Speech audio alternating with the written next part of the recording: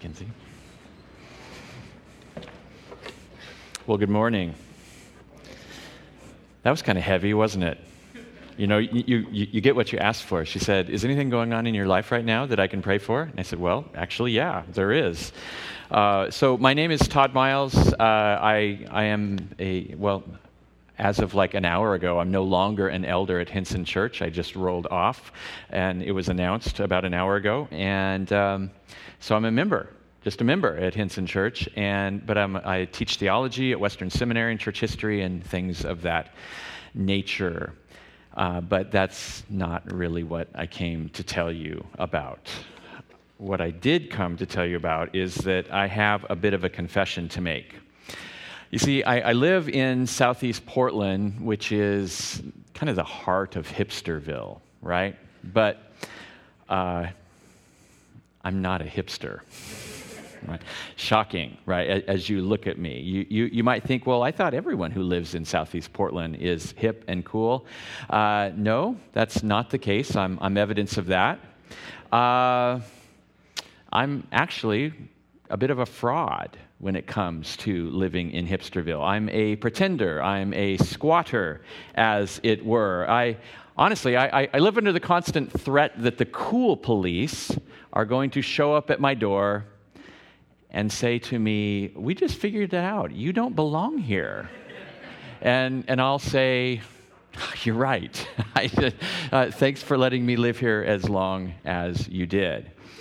Now, if you actually know, though, what you're looking for in a hipster, you'll recognize that I'm not one in any sense. I'm not a fan of beer. I loathe coffee. I have no desire to get on a bike or a skateboard or anything like that.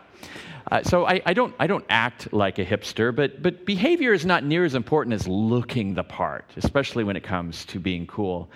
I don't bear the marks of a hipster. I'm absolutely incapable of growing a beard. This is like 3 days growth for me right now, right? My only body piercings that I have derive from the Legos that I stepped on my way to the restroom this morning. I have no art on me at all. The only ink on me are the stains that I get from mishandling my own pens. And honestly, I really can't think of an inscription that I want tattooed on my body for like the next 25 minutes, let alone the next 25 years. And I mean, look at me. My arms are so skinny that what could be said?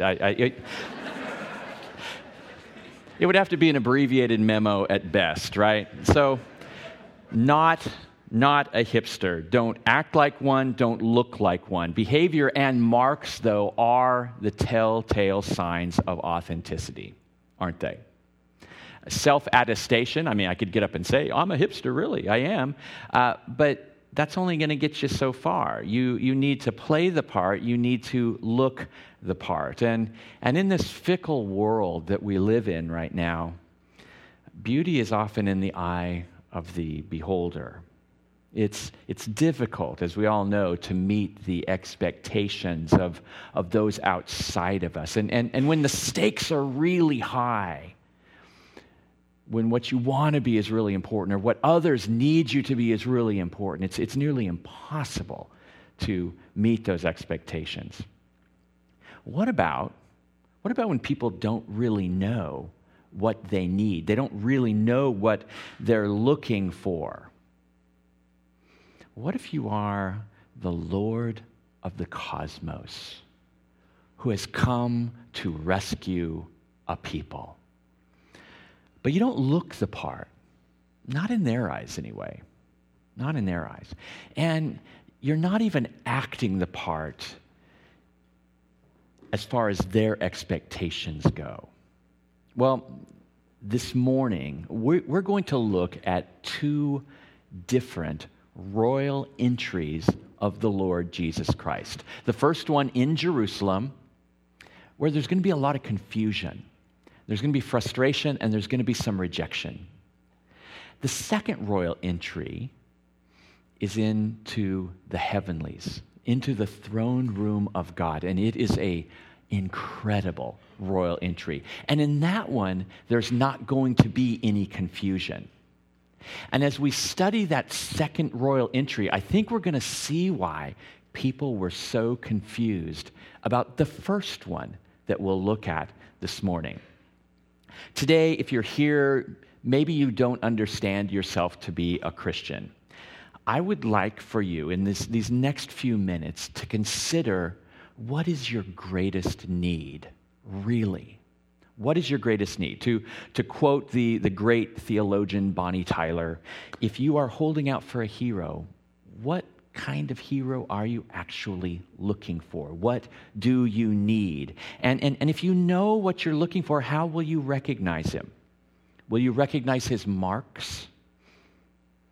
And if you won't recognize his marks, how will you know when your Savior appears? And then who has the authority to bring clarity to your search? For the rest of you, maybe you do understand yourselves to be Christians, followers of Christ. My invitation is basically the same, but I'd also like you to think about this. How might better understanding of both myself and my Savior lead to better service and worship? Okay? So those are the things we're going to be considering this morning. If you have a Bible and you want to, we're going to be in Revelation chapter 4 and 5, but before we get there, we're going to turn to Luke chapter 19. Luke chapter 19. And what we're going to find here is that outside of heaven, praise is imperfect. Outside heaven, praise is imperfect. Look at this royal entry of Jesus, beginning verse 28. When he, that is Jesus, had said these things, he went on ahead, going up to Jerusalem. And he approached Bethphage and Bethany at the place called the Mount of Olives. He sent two of the disciples and said, "Go into the village ahead of you. As you enter it, you will find a young donkey tied there on which no one has ever sat. Untie it and bring it. If anyone asks you, 'Why are you untying it?' say this, 'The Lord needs it.'" So those who were sent left and found it just as he had told them. And as they were untying the young donkey, its owner said to them, "Why are you untying the donkey?" Which is a pretty good question, right? Because it's his donkey. And so the disciples, they say, "The Lord needs it?" And it works. It works. They get to take the donkey. They brought it to Jesus. After throwing their clothes on the donkey, they helped Jesus get on it. And as he was going along, they were spreading their clothes on the road. Now he came near the path down the Mount of Olives, and the whole crowd of the disciples began to praise God joyfully with a loud voice for all the miracles they had seen. "Blessed is the King who comes in the name of the Lord. Peace in heaven and glory in the highest heaven." Some of the Pharisees from the crowd told him, "Teacher, rebuke your disciples." He answered, "I tell you, if they were to keep silent, the stones would cry out." Okay, so by way of context for what I just read, this is near the end of Jesus' life. It's in the beginning of the last week of his life. In just 6 days, 5 days, he's going to be tacked to a Roman cross and die. And so, but here Jesus is going into Jerusalem, and Jesus actually is the Messiah of Israel. He is the son of David, the king who has finally returned to his city. He's here in their midst. And what is being staged here is what we would call a royal entry into the capital city. And the disciples are totally behind all of this. We're told the multitude of disciples are praising God for all the mighty works that they had seen Jesus do. And Jesus' ministry, if you're familiar with what the Gospels say, Jesus' ministry had been one continuous stream of mighty deeds that demonstrated Jesus' right to be the king of the kingdom of God, and that had also brought a very real foretaste of what the kingdom would be like when the king was on his throne. Word and deed in the kingdom, they come perfectly together in Jesus Christ. So what were these things? Well, the lame walked, the dead were raised, the sick were healed, the demonized were exorcised, the hungry were fed, the poor had good news and hope preached to them. And of course, all of those things that Jesus did had been anticipated by the Old Testament prophets, that when the kingdom came, when the king returned, it would be like this. And so Jesus, from start to finish, had demonstrated his kingly worth. And he had done the exact things anticipated by the Old Testament prophets of the returning king. In verse 38, the people are praising God. This indicates that Jesus is the one they had been waiting for, or at least so they thought. He's an agent of God. He's a leader, but he's more than that. He's the king. And peace and joy are proclaimed as Jesus rides down the Mount of Olives into the Kidron Valley and then up into the holy city. Peace and joy proclaimed, just like at his birth.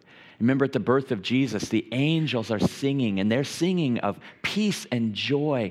That's what happens when the king comes. It is good when the king arrives.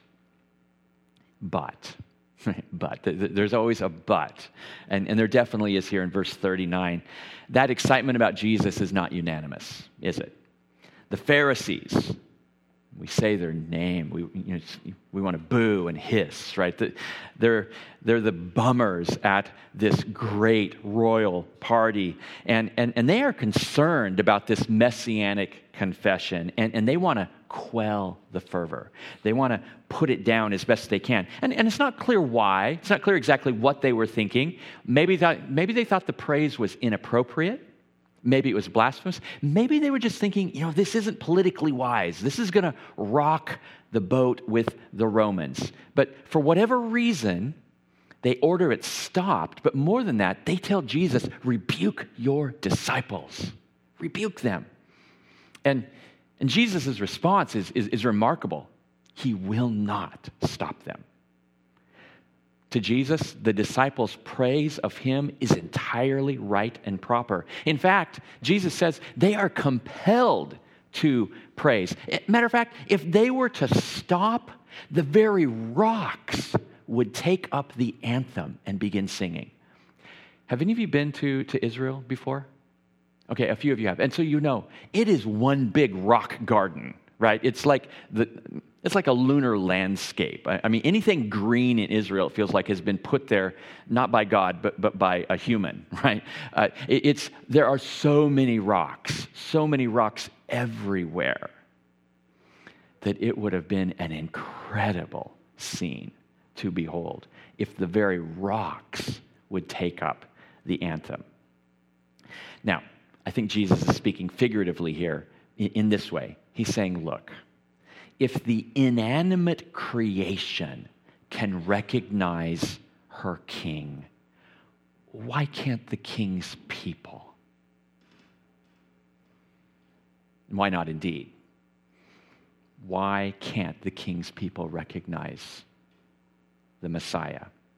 Within 1 week, the king's people would have their way. They would reject Jesus as Messiah. They would have him crucified on a Roman cross. And creation may have been able to recognize her Savior, but neither the Roman Empire, the power brokers of the day, nor the people primed to receive her king, Israel, recognized him. And we have to ask why. What happened? Why the confusion? Why the rejection and the cruel maliciousness against this itinerant preacher, Jesus of Nazareth? If Jesus truly were the king that the disciples had proclaimed, why was his mission seemingly so easily destroyed? And what was to become of this kingdom that Jesus proclaimed when he died? Would the judgment that was supposed to accompany the kingdom, judgment on the enemies of God, never come? Would God's people never be vindicated? Would the creation not be renewed? Is the kingdom not going to come? And further, we need to consider Jesus himself. He didn't look the part of a king, and he definitely didn't look the part of a king when he's hanging on a cross, right? His only regalia, royal regalia, was like a cruel joke, crown of thorns. To make matters worse, now he bears forever the ignoble marks of crucifixion, holes in his hands and in his feet, in his side. They bear testimony, scars bearing testimony to his rejection. The marks of crucifixion are not the kinds of things that we associate with the marks of royalty.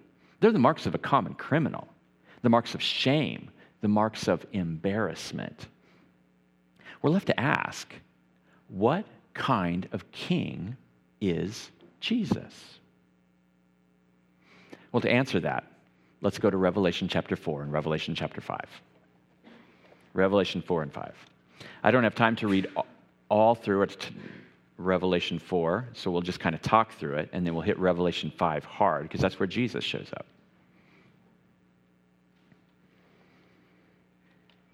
In Revelation 4, what we find out is that in heaven, God is praised perfectly. In heaven, God is praised perfectly. In verses 1 and 2, John gets to kind of peek behind the curtain of the throne room of God. He gets to see what's going on there. And what he sees is God sitting on his throne, ruling, judging. And in verses 3 through 5, we have this picture of God, the Father, I would say, and the Holy Spirit.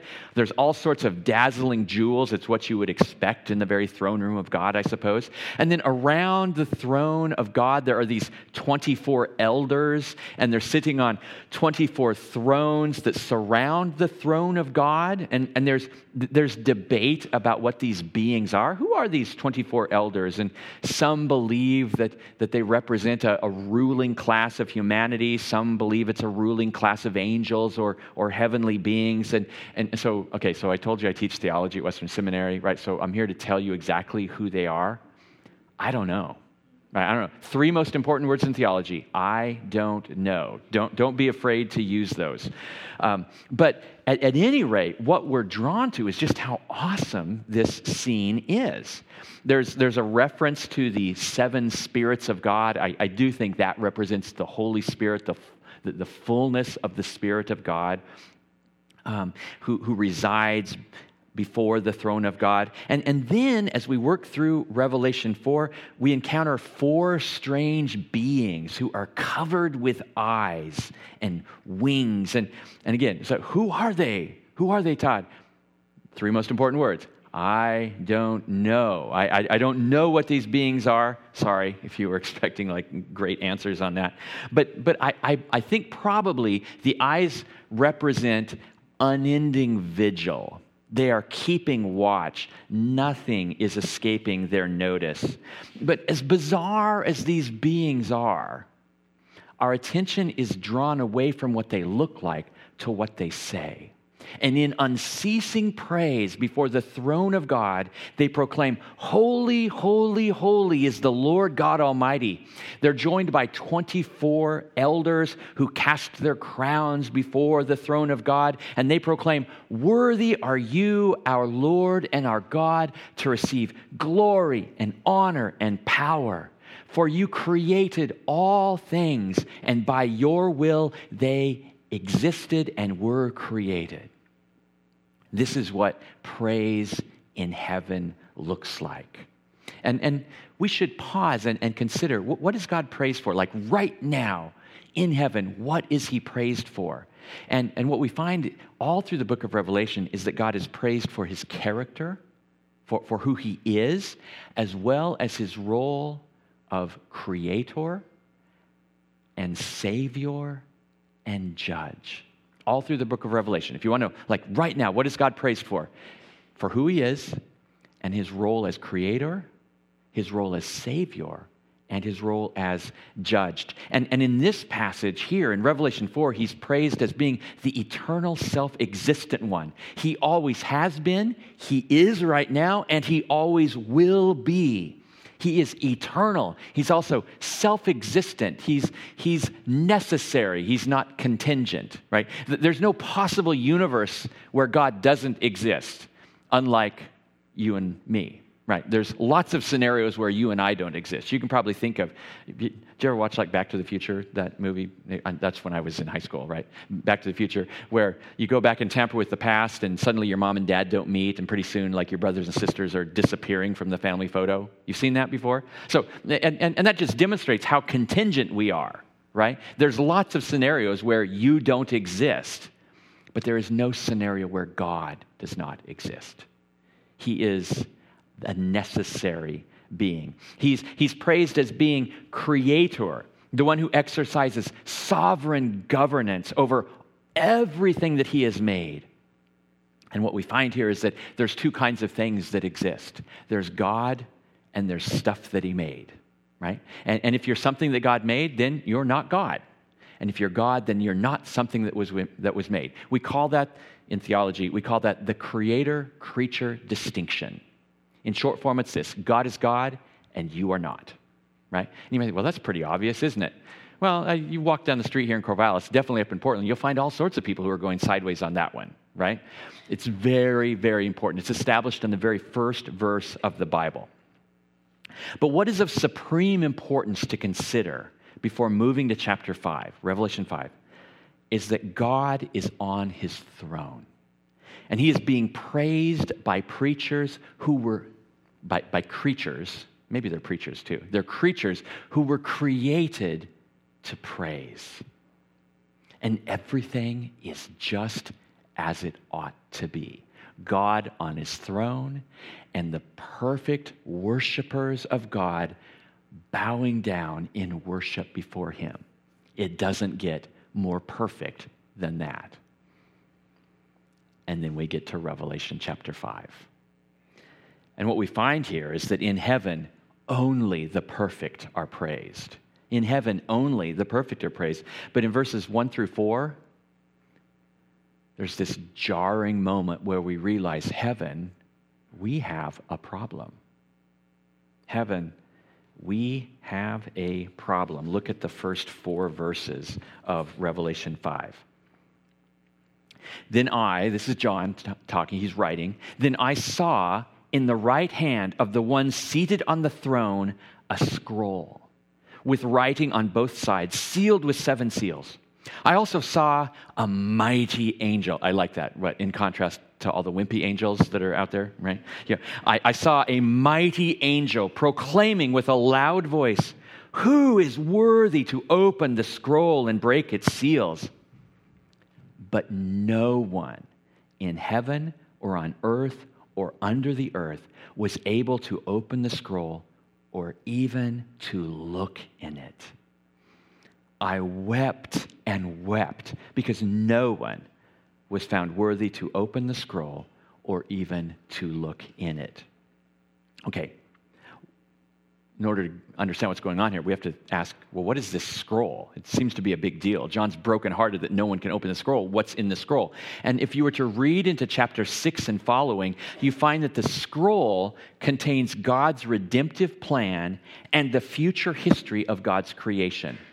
The scroll contains the balancing of the scales of justice, finally. The vindication of God's people, finally. And the judgment on the wicked, finally. Right? Contained in that scroll is the definitive divine answer to the question that has buggered humanity ever since the fall. How long, O Lord? How long? It is the definitive divine answer to everything that is wrong in this world. The definitive divine answer to everyone who has ever thought that God wasn't paying attention, that God's not keeping score, or maybe you ask God, don't you care?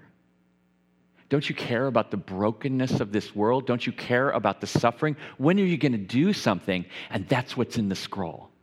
That's what's in the scroll. For all of you here who have experienced or are experiencing tragedy or abuse or injustice, and you have cried out to the Lord and just asking, Lord, don't you see what's going on? Why don't you do something? Why don't you speak? Don't you care? You need to know that God does see everything. He hears everything, especially your cries. And he does care. He does care. God will make everything right. Everything right. His answer and his response is written in this scroll. And when those seals are broken, the divine action will begin that we've been waiting for so long. But there's a problem here. Heaven's looking for a hero, someone to initiate this divine plan. But no one is found who can break the scrolls and kickstart this entire thing.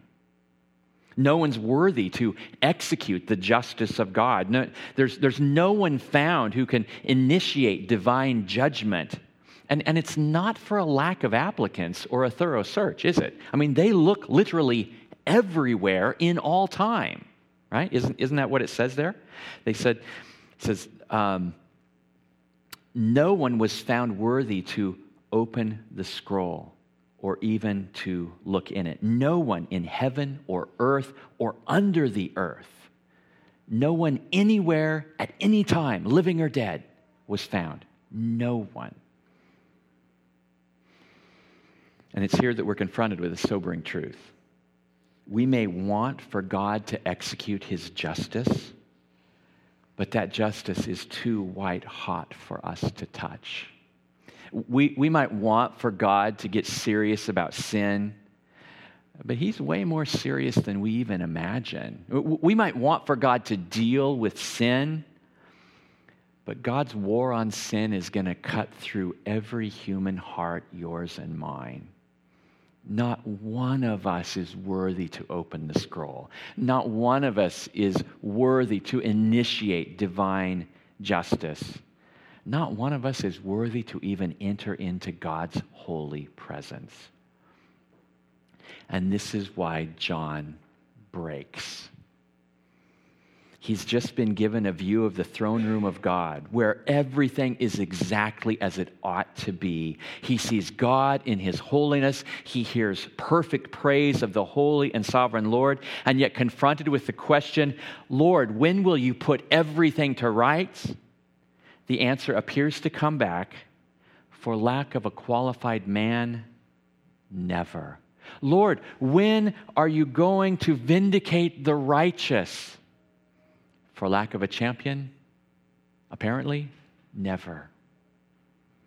Now, John is not naive. He doesn't have this like Pollyanna-esque view of the world. He knows the depth of injustice, the vileness of human depravity, and I think this is why it's so frustrating to him. God has to act, right? It must be answered by God. It has to be answered by God. The hope of humanity and creation is that God will act. But there is found no one worthy to initiate that long sought after divine action. And in contrast to what John has just seen, where everything is as it ought to be, and then it's almost as though it's totally aborted, it's too much for him. He breaks. The translation I read, he wails and wails. He weeps and weeps. Until verse 5, when heaven's hero is found. Then one of the elders said to me, do not weep. Look, the Lion from the tribe of Judah, the root of David, has conquered so that he is able to open the scroll and its 7 seals. Finally, he's the Lion of the tribe of Judah, we're told. The fulfillment of promises made to the patriarchs 1,800 years before the time of Jesus Christ. One would come from the tribe of Judah, a promise was made, one like a lion, who would rule with a scepter that he would never, ever lose. He will rule forever. He is, we're told, the root of David, the fulfillment of a covenant made with David 1,000 years before the time of Christ. A member of David's line, a son, a royal son, would become king and would reign forever. And we're told here that he is worthy to reign. Why? Because he has conquered. Because he's conquered. And surely this is the hero that the people of Israel were waiting for. This is one who clearly has the marks, right? He's got to look like a king.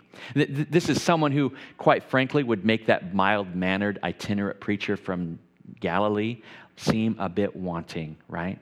This is the kind of king that the Pharisees were looking for.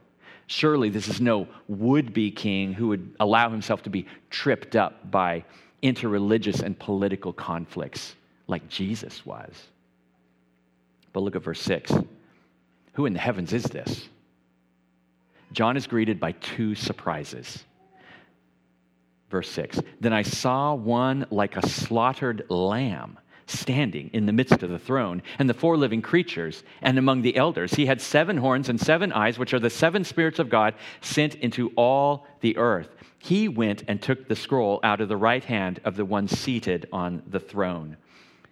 The surprise number 1 is that he expects to see a lion, and he turns and he finds a lamb standing as though it had been slain. The Lion of Judah is, in fact, simultaneously a lamb. But not a lamb in terms of power, not like weakness, but in terms of sacrifice. We think, how? How could this be? How could the one worthy, because he had conquered, be the subject of sacrifice? The Lion of Judah who conquered looks like a lamb who had been slain? That doesn't make any sense. But it does, because we learn exactly what kind of hero was necessary to save God's people and usher in the kingdom of God. See, the people had expected a kingdom restored to Israel. They had expected a political solution to their problems. They had expected judgment on the enemies of God. They had expected vindication for God's people. They had expected this, and they were right to expect all of that, because that's what the scriptures taught would happen. So where's the misunderstanding? Where's the confusion? For creation to be renewed, for the curse to be lifted, for all of the ruling principalities to be brought into subjection, sin has to be dealt with. Most importantly, for there to be any people of God, their sin has to be dealt with. Their sin has to be judged. You know, if you think about it, God could have brought about his kingdom without the cross of Christ. The problem is, there would have been no one in it except one person, the King, Jesus. We wouldn't be there. No one would be there, because we are not worthy to enter that kingdom until our sin is taken care of. Because we come defiled. We come broken. We come rebellious. And in God's holiness, that must be answered. We are not fit for the kingdom of God, and we cannot make ourselves fit for the kingdom of God. But God can, and God did. Here we see the majestic wisdom of God on display, that which lifted the curse and brought about the subjection of God's enemies. Remember, this is a conquering lion. Was a self-sacrificial act that brought about the redemption and ransom of his people. And that's the gospel, isn't it? That God has done for us what we could never do for ourselves. God has made atonement for our sin. God, through his Son, has paid the penalty for sin and has defeated the devil, things that we never, ever could have done on our own. And the promise of the gospel is that if you repent of your sins, if you confess that Jesus is Lord and believe that God raised him from the dead, for the reasons that we will talk about in the rest of our moments here, you will be saved. That is the gospel. That is what makes you fit for the kingdom of God. motivated by the holiness of God and the love of God for you. If you don't understand yourself to be a Christian, what I just explained to you is the gospel. That's what makes a person a Christian. A Christian is someone who repents of their sin and believes that God has made atonement for your sin, that God has conquered evil in this world through an atoning sacrifice where God took it upon himself. God the Son died for sin and rose that we might be justified. If you don't understand yourself to be a Christian, talk to someone here who does, and they can explain more about how this works. Look at verses 7 and 8. He, that is this Lamb, went and took the scroll out of the right hand of the one seated on the throne. And when he took the scroll, the 4 living creatures and the 24 elders fell down before the Lamb. Each one had a harp and golden bowls filled with incense, which are the prayers of the saint. And what we find here is that in heaven, Jesus is praised because Jesus is God. This Lamb approaches the throne. He takes the scroll from the strong right hand of God. And then John gets the second surprise. The heavenly beings who had surrounded the throne of God and were offering perfect praise to God the Father seated on the throne, they, as it were, turn from the one seated on the throne and fall down in worship before the Lamb. And I think this is the strongest argument for the deity of Jesus Christ in the entire Bible. I mean, don't we have to believe that if anybody who exists has their theology of worship right, wouldn't it be those beings in the throne room of God? I mean, don't you think that they know who is supposed to be worshiped and who is not, without confusion? If there's any beings in heaven or on earth who have a correct understanding of worship, who are committed to monotheism, who understand the implications of worshiping the wrong being, doesn't it have to be them? And yet in the presence of God the Father, seated on his throne, they fall down before the Lamb. Now, God puts up with a lot of false worship here on earth. But I don't think he puts up with false worship in his own throne room, right? And if Jesus Christ is not God, then what would you expect? You would expect they fell down in worship before the Lamb, and fire went out from the throne, enveloping those beings for their pagan and blasphemous worship. But we don't get that, do we? They fall down before the Lamb, and they sing. And they sing, and they sing. Don't take worship of Jesus lightly. When we sing here on Sunday mornings, it's not just the precursor to the sermon, a mere formality to endure or anything like that. We're joining the heavenly host in participation of a transcendent and weighty activity. We are declaring the worth and the deity of Jesus Christ. See, what we do here on Sunday morning here matters precisely because of what we sing, what we confess in our singing. When we praise Jesus Christ, when we grant to him glory that is reserved for God alone, you need to recognize that if he is not actually fully God, then we are committing horrific blasphemy, worshiping someone who ought not to be worshiped. But if this text is true, if Jesus is worthy, if he is divine, then our praise is just, and it is right, it is orthodox, it's true, it's our duty, and it's our delight. Look at verse 9, the nature of what goes on here. They sang a new song. You are worthy to take the scroll, to open its seals. Why? Because you were slain, you were slaughtered, and you purchased people for God by your blood from every tribe and language and people and nation. You made them a kingdom and priests to our God, and they will reign on the earth. Then I looked and I heard the voice of many angels around the throne, and also of the living creatures and of the elders. Their number was countless thousands, plus thousands of thousands. So like you can't count them, but then you add thousands and thousands on top of that, right? They said with a loud voice, worthy is the Lamb who was slaughtered to receive power and riches and wisdom and strength and honor and glory and blessing.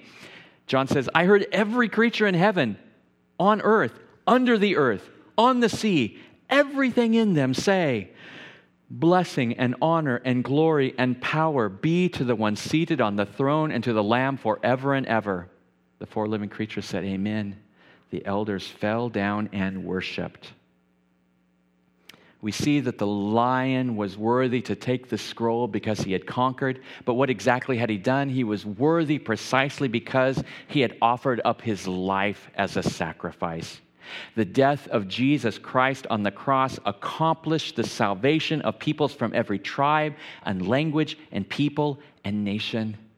The promise made to Abraham 2,000 years before the time of Christ, that all the nations would be blessed through him, has been kept in Jesus. And notice that the language and the theology of praise here, where they just pile on attribute after attribute after attribute. And every time I read that, I'm reminded of Lord of the Rings, because a lot of stuff in the Bible reminds me of Lord of the Rings, where Frodo is being tasked to take the ring to Mordor. If you don't know, well, spoiler, right? It's been out forever. The movies, books are like 50 years old. I don't even feel guilty about this. Frodo's being tasked with this job that's just horrifyingly difficult. And he's just this little hobbit venturing into the land of the most heinous evil ever. And he says, how am I supposed to do that? Like, I'm just this little hobbit dude, right? And Gandalf, who's been guiding him, says, you must use such strength and hearts and wits as you have. And Frodo says, but I have so little of any of those things, right?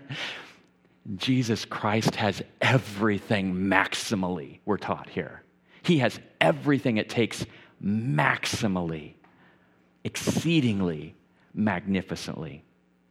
So what do we do with this? Well, model your worship after the worship in heaven. How much about worship, whether the singing or the praying or the sermon, it's really about us and meeting our needs. How often do you walk out of a worship service, complain about the music or the preaching? God, with that guest preacher just went on and on and on, right? Rather than asking each other what we thought of the worship service, maybe we should ask, I wonder what the Lord thought of our worship today. What did he think of that? Worship in heaven focuses on who God is.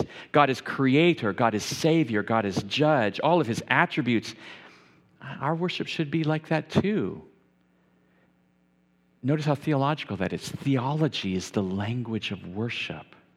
Theology is the language of worship. That's why the pastors, the leaders here work so hard on crafting a worship service. They're teaching you to worship, right? Theology is the language of worship. So, what, Todd, are you telling me I have to go to Western Seminary so I can worship better? Yes, that's exactly what I'm saying. Exactly what I'm saying. No, that was kind of a joke, but only kind of, right? No, you don't have to do that. But you should be learning. Take every opportunity you can to learn so that you can worship better because of who God is. You have to be sincere, right? You have to be sincere in your worship. But sincere, stupid worship doesn't honor God. It just means that you're sincerely stupid in your worship, right? Be right about it because God is who he is. And if you sincerely say false things about him, you're not honoring him. No matter how much sincerity you have, know who God is. Know who God is. And then be cross-centered. Be cross-centered. Worship in heaven is cross-centered. Ours should be likewise. Apparently, heaven is not able to get over the cross. They're still stunned by it, right? Well, we shouldn't be able to get over the cross either. We shouldn't be able to. Heaven is stunned at the lengths to which the Father, the Son, and the Spirit went to reconcile us to God.